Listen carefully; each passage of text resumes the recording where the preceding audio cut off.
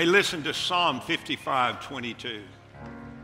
Cast your burden upon the Lord, and he will sustain you. He will never allow the righteous to be shaken. That's how faithful our God is. Amen. Hey, would you bow your heads with me? Father, we come to you this morning. We thank you that you're a faithful, loving, gracious, merciful God. Father, we come to you and we lift before you members of our church family who are in need of your touch this morning. I lift before you Dan Carrington, Prabha Emmanuel, Jim Wheeler, Nancy Hale, Steve Edwards, Walter Cruz, Dot Lott, and Lester Ritchie. And I pray, Father, that you would bring healing and strength to their bodies. I pray you would encourage their families. I pray you would meet every physical, spiritual, and emotional need they have in their lives according to your riches and glory in Christ Jesus. And Father, I pray for the Amston family, the Hughes family, the Laster family, the McFarland family who have experienced death in their families. Father, I pray that you would bring your comfort and your peace to literally flood their hearts with exactly what they need at this moment. And Lord, we say to you today, we love you. Lord, I'm so thankful that this church has been here 150 years. I'm so thankful for those who have served faithfully throughout the years. And I pray, Heavenly Father, that you would put your hand of favor on Roc, and that you would use him as he brings the word in a special way. In Jesus' name, amen. Listen, our guest speaker today is Roc Collins. Roc is the Director of Strategic Objectives and Evangelism for the Tennessee Baptist Mission Board. I've known Roc for a long time. We went to seminary together. Now, I'm a lot older than he is. I promise you that. But he was a young guy there, and he and Geraldine met at campus, and they got married. They have a wonderful family. And Roc is a great preacher of the Word. And I want you to hear him today. Listen to what the Spirit of God would say to you through the Word of God today. So, Roc, you come and bless our hearts, brother.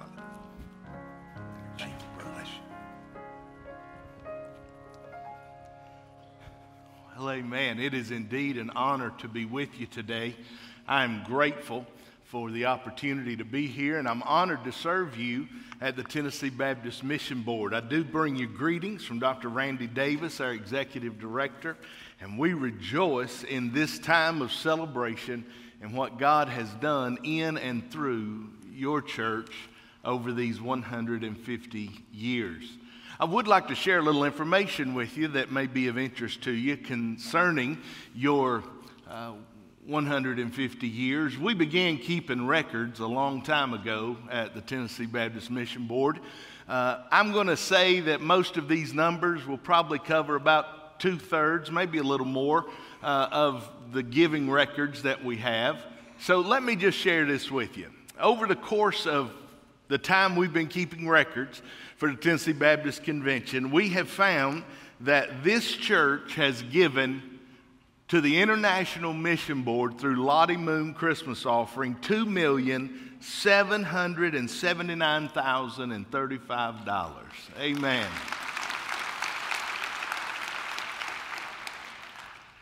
This church has also given to the Annie Armstrong Easter offering $983,079. Amen. Of particular importance to Tennessee, you've given to the Golden Offering for Tennessee Missions $223,746, all of which is in Tennessee, pointing people to Jesus.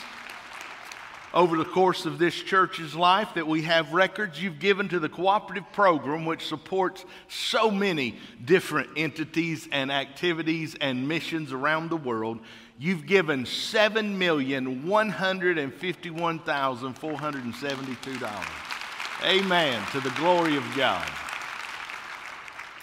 Of particular interest to the Director of Evangelism in Tennessee, since about the 1940s, we kept records from your baptism numbers, and you have baptized 3,502 in that time, and I rejoice for every one of those souls. God has been good. He has given you a rich heritage, and He's given you now a wonderful pastor. I love Brother Chuck.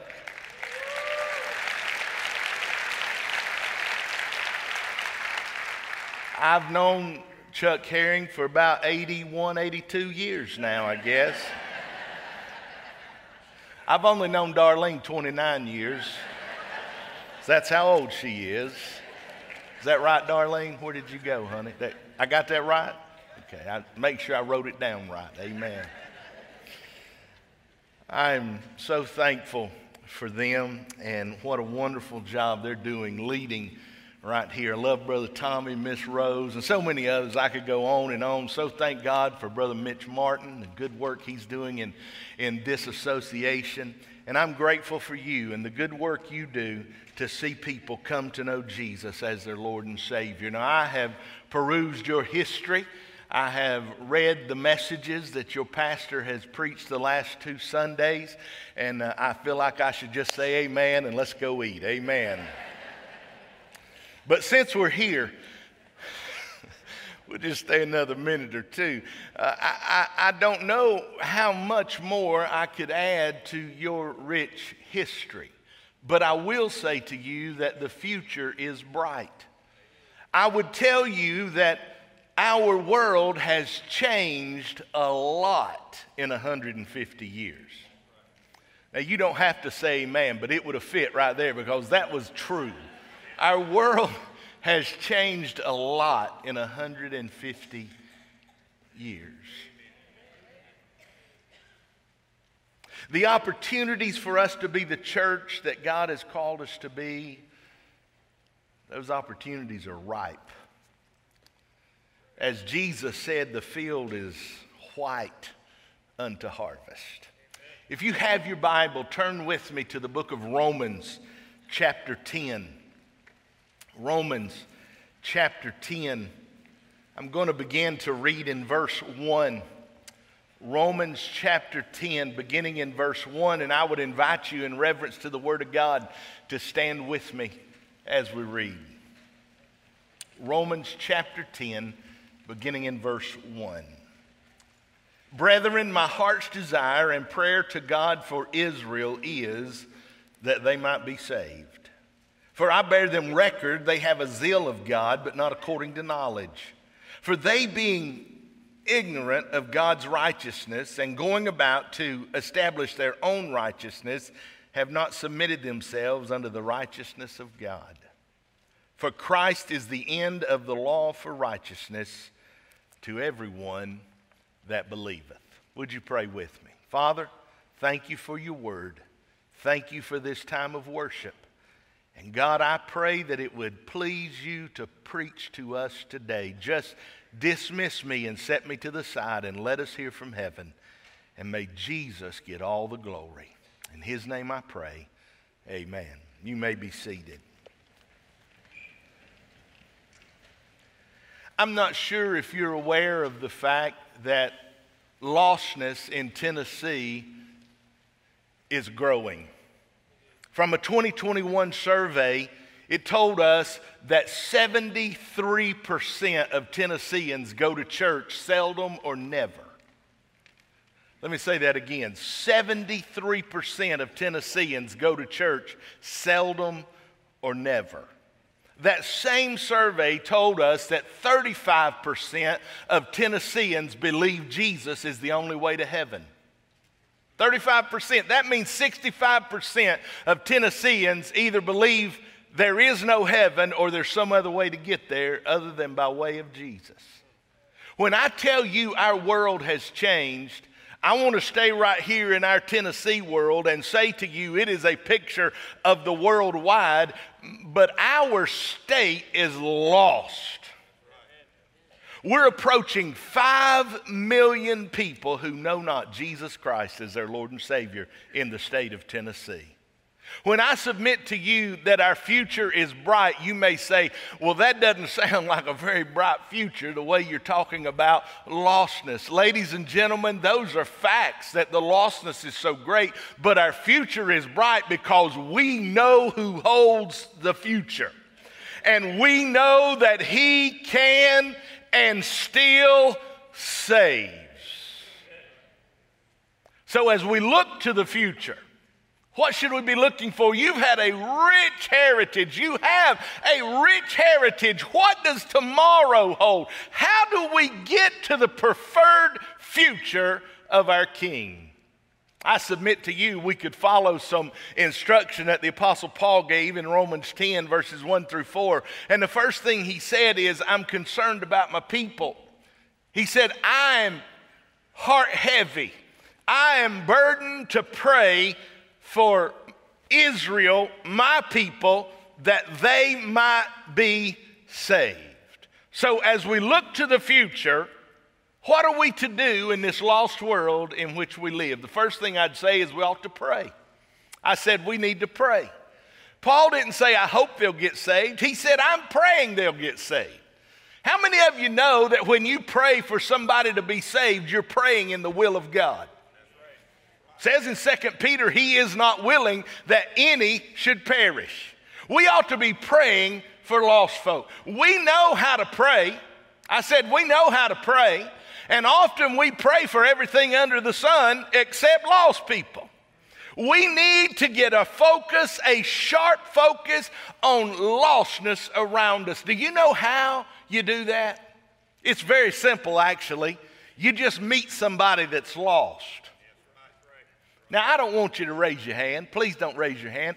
But if I ask you this question, how many of you know somebody lost? Now many of you immediately, everybody in the house raised their hand. Oh, I know somebody lost. Oh, so-and-so I saw over there, he lost. We can pick them out, can't we? But how many people have you talked to, you've had a conversation with, and in that conversation they have expressed to you they have zero relationship with the Lord Jesus Christ and they're lost?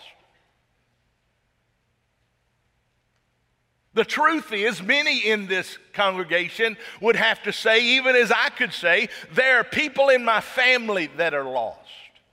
There are co-workers and classmates that are lost. There are neighbors in your neighborhood that are lost. There's folks you shop at Walmart with that are lost. Do you know them? There is nothing that moves us to pray for a lost person like knowing somebody's lost and realizing if they don't accept Jesus the Christ as their Lord and Savior, they will die, they will go to hell and be eternally separated from the presence of holy God. We ought to be burdened in prayer for lostness. I remember as a young teenager, my dad was called to a new church, a new field of service, and we moved, and I won't tell the whole story, but one night during the first revival service that he had there at that church, this man got up about 4 rows back, walked down. He began to talk with my dad at the front, and in a minute, my dad got down in the altar with him and opened his Bible. Brother Chuck, I've seen this story. I knew what was happening. And in a minute, he stood up, and my dad turned him around to face the congregation, and he said, "This is Charlie." And Charlie gave his heart to Jesus today. Man, the place went nuts. We went plumb Baptist-costal. Do y'all understand? We were swinging from the rafters, man. It was on. I thought, this is great, but I've never seen shouting like this when somebody got saved. I've seen this happen, but man, these people are crazy. See, what I didn't know is that Charlie was kin to a lot of folk in the church. And I didn't know that practically everybody in the church knew him. He was a house painter in our community. Everybody knew him. But here's what I didn't know. Those folks had been praying for Charlie for 25 years to come to know Jesus as his Lord and Savior. That's why they started shouting when he got saved. Now just compare that, if you will, to when somebody gets saved often in our churches. Oh, praise the Lord. We give them a little golf clap. because we don't want to offend anybody.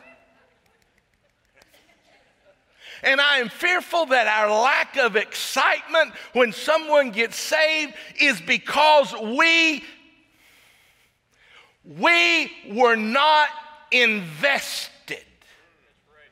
See, that church was shouting the victory when Charlie got saved because they had been invested in his salvation. We get invested in lost folks coming to Christ when we get burdened enough to pray for them.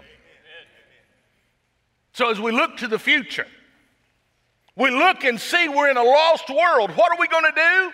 We ought to, first of all, be burdened enough to pray for the lost world we're in. Secondly, we need to have the right perspective. I said we need to have the right perspective. If we're going to have the right perspective, looking into the future at a lost world, then I say we need to see that lost world where they are. Often we love to look down our long hypocritical nose and say, oh, look at them, they're lost. Can you believe they're acting that way? Well, as a matter of fact, I can believe they're acting that way. They're lost. How does the lost world act? Like a lost world, because that's who they are. And our perspective is often, they should know better. They don't. I'm not sure if you heard me.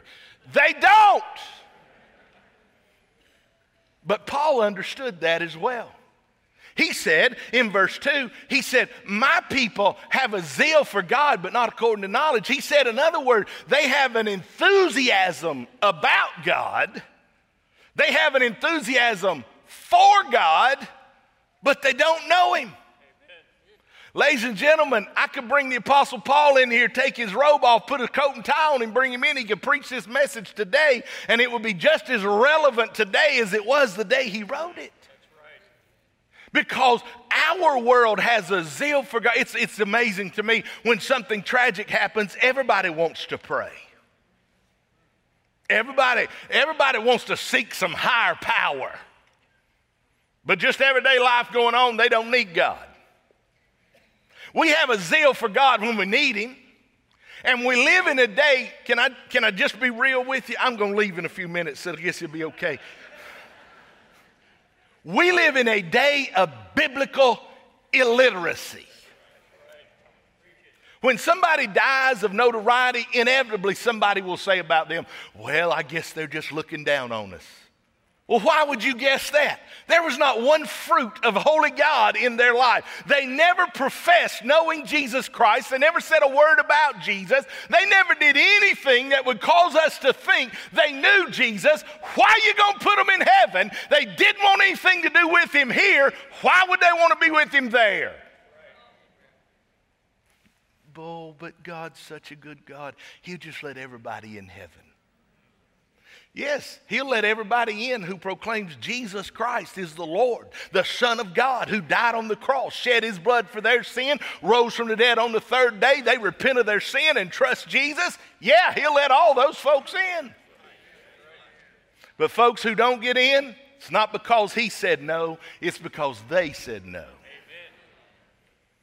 We live in this day of enthusiasm about God, but not knowing him. He goes on in verse 3, and he really gets close to the corn, so be careful. He said, they're ignorant. My Lord. You have to be careful calling folk ignorant today. Now, some of y'all know real well what I'm talking about. Do you know what it means to be ignorant? I'm going to give you a definition. I know you didn't come to learn what ignorance was, but I'm going to teach you anyway. All right, here you go. You ready? Ignorance means not knowing. That's it. That's it. Some of y'all have looked at your kids just like I did, and you're like, ignorant. That's all you can say. And while I'm there, teach them something. God gave them to you. Amen. And so,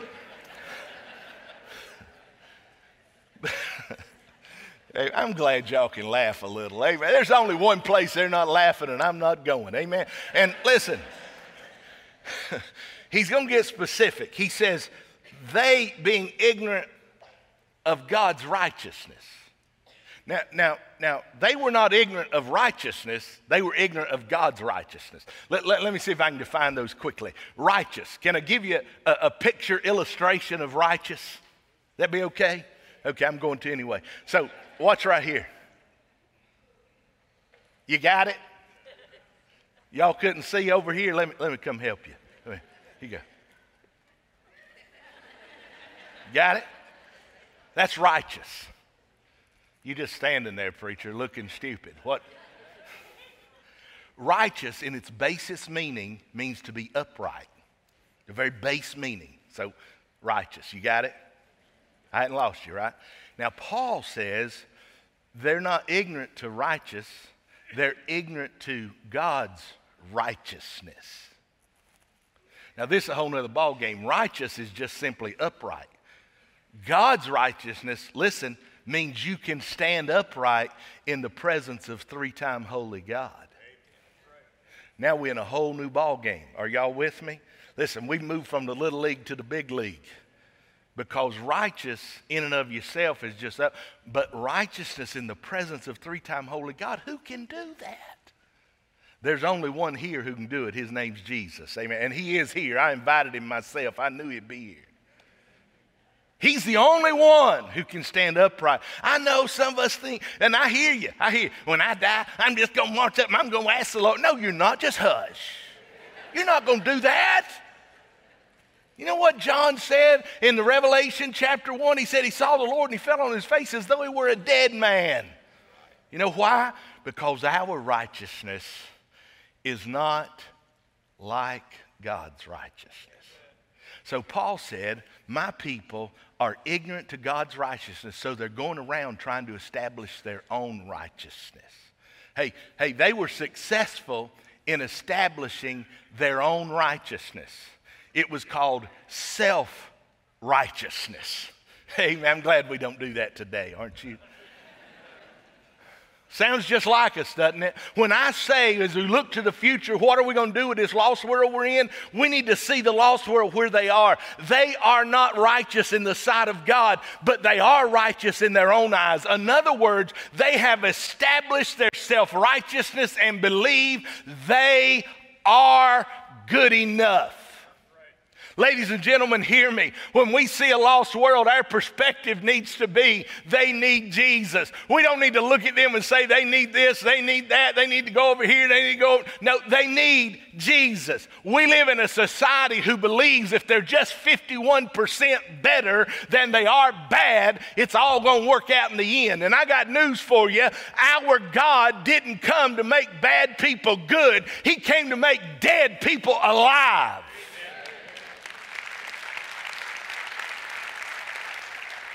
If you go to Paul's land even today, you'll see those who are still very religious. They have their self-righteousness and they walk around revealing their tokens of righteousness so everybody will look at them and think they are righteous. Their religiosity is great and their need for Jesus is greater. Our perspective needs to be people need the Lord and they cannot do it themselves. Prophet Isaiah said it like this: our righteousness is like filthy rags. Ladies and gentlemen, as we look into the future and see the lostness there, we need to pray for lost people. And we need to have a perspective that they need. Listen, they're not bad people. They're not awful people. They're just lost. Let us not be so quick to condemn, but let us be quick to see them where they are in need of Jesus. But let me go on. When we look into a lost world, not only do we need to be burdened and pray, not only do we have the perspective and see them where they are, but finally, we need to point them to Jesus. Verse 4 says, for Christ is the end of the law for righteousness to everyone that believeth. Ladies and gentlemen, the law is what Paul's people were judging themselves by. They said, if we can keep the law, then we will be righteous. Listen, when we keep the law, we will be righteous in the sight of God. There was just one problem. Nobody could keep it. Nobody. Everybody tried, but nobody could keep it. And the law, my Lord help me, the law was not established to fix your not keeping it. Let me see if I can help you.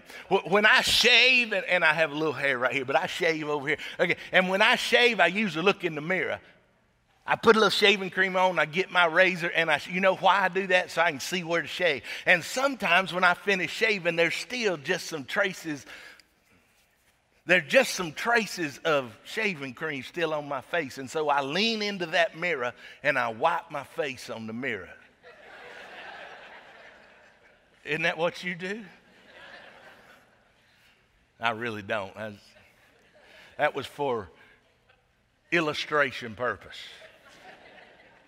Because I would be crazy to move my face up against the mirror to wipe the shaving cream off.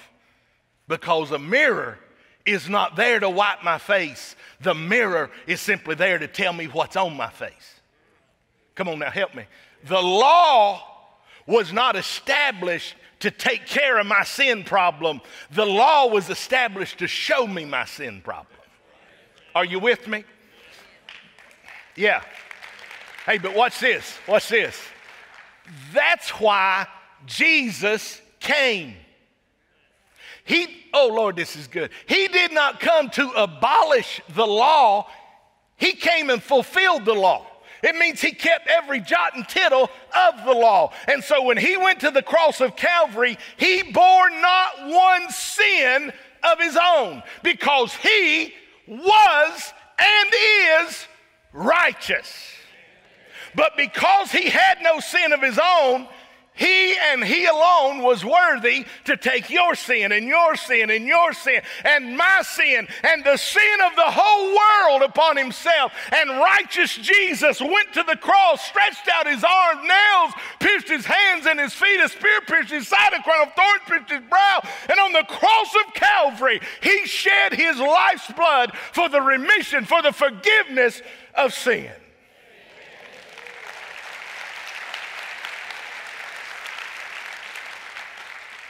So Paul said, the law is not where we find our righteousness. It's in Jesus and his work on the cross. Let me see if I can illustrate quickly. As just a boy, I got on my knees at South Mountain Camp. I was at an RA camp. Anybody know what RAs are? Amen. A few. Royal Ambassador. I'm not singing. And so I got on my knees at a last night RA camp. I got on my knees and I said, Lord, I'm a sinner. And I need a Savior. I want to turn from my sin. And I turned to Jesus, believing he died and he rose. And I want him to come into my heart and be Lord of my life. And God heard my prayer. And he looked at me and he said, well, let me check his righteous account. And when he checked my righteous account, I was overdrawn. I was bankrupt, honey. There was not 1 ounce of righteousness in me. But God heard my prayer. And my prayer was, save me through Jesus.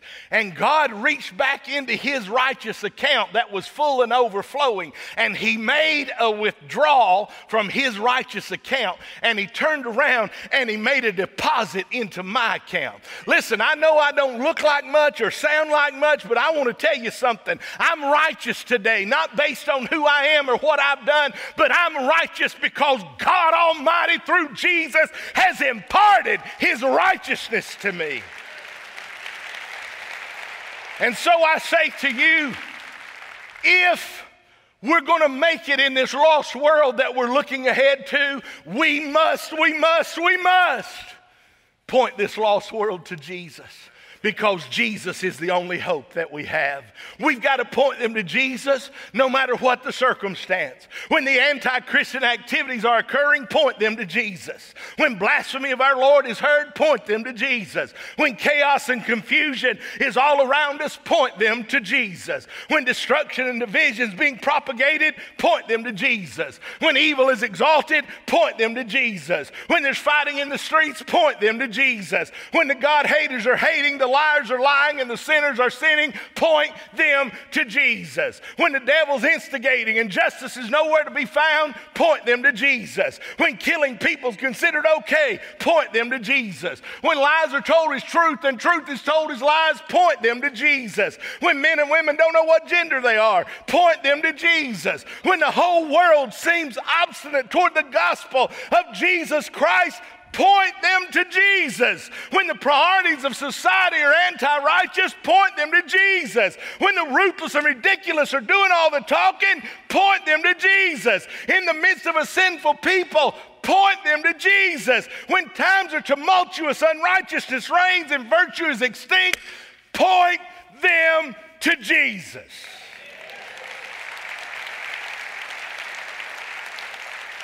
Ladies and gentlemen, we cannot fix our society. We cannot take care of all the sins and the ills of our society, but we can point them to Jesus. And not only can we must.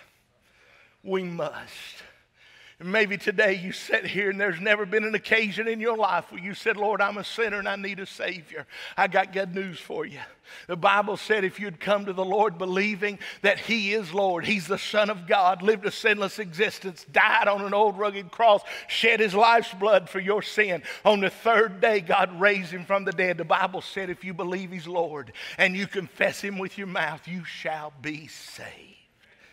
See, it's not just saying those words, but it's being convicted with the belief in your heart to the extent that you say, I'm turning my back on my sin. I'm turning my eyes on the Savior. And I believe He is Lord, died for me and rose from the dead so much that my mouth cannot help but confess it. If that's you tonight, today, would you come? Our pastor and staff will be here in a moment. Our musicians are coming and getting in place. And today, if you need Jesus Christ as your Lord and Savior, today's your day. He can say, you say, well, I just came for dinner. Hey, I want to tell you, we'll have some dinner. But if you're lost, Jesus wanted to meet with you this morning. Would you come to Jesus? Somebody sits here today and you say, Brother Roc, I've been saved, but I never followed the Lord in believer's baptism. You ought to come make that commitment today.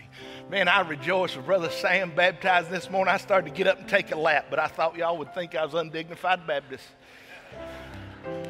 Man, I love seeing people get saved and baptized. And if you've never been baptized, that's the first step of obedience as a believer in Jesus.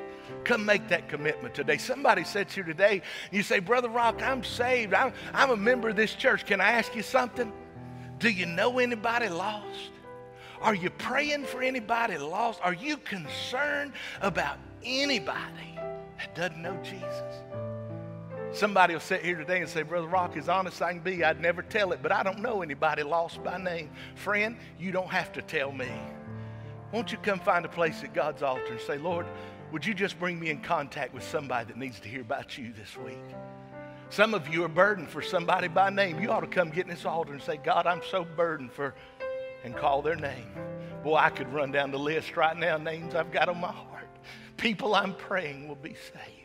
Somebody today says, hey, Brother Roc, I'm just visiting. Well, maybe you ought to join this church. Maybe this is where God's calling you. If I lived in Collierville, I'd come join this church. I know they'd love to have you. There may be a myriad of other things God is speaking to your heart about. Whatever He said to you, now's the time to do it. Father, thank you for meeting with us this morning. God, I thank you that your word is still true. I thank you, Lord, that your grace is still sufficient. I thank you, Lord, that you'll still save whosoever calls upon your name. And God, I pray for that man or woman or young person who sits within the sound of my voice, lost without you today. Oh God, may you draw them to yourself and may they say, I want Jesus today. God, you know the other needs that are on hearts, the burdens people carry. God, you know every heart in this place. I just ask you in the name of Jesus that you would move as only you can and pull us up next to yourself. Let us do business with you. And Lord, we'll give you all the praise. In Jesus' sweet name, amen.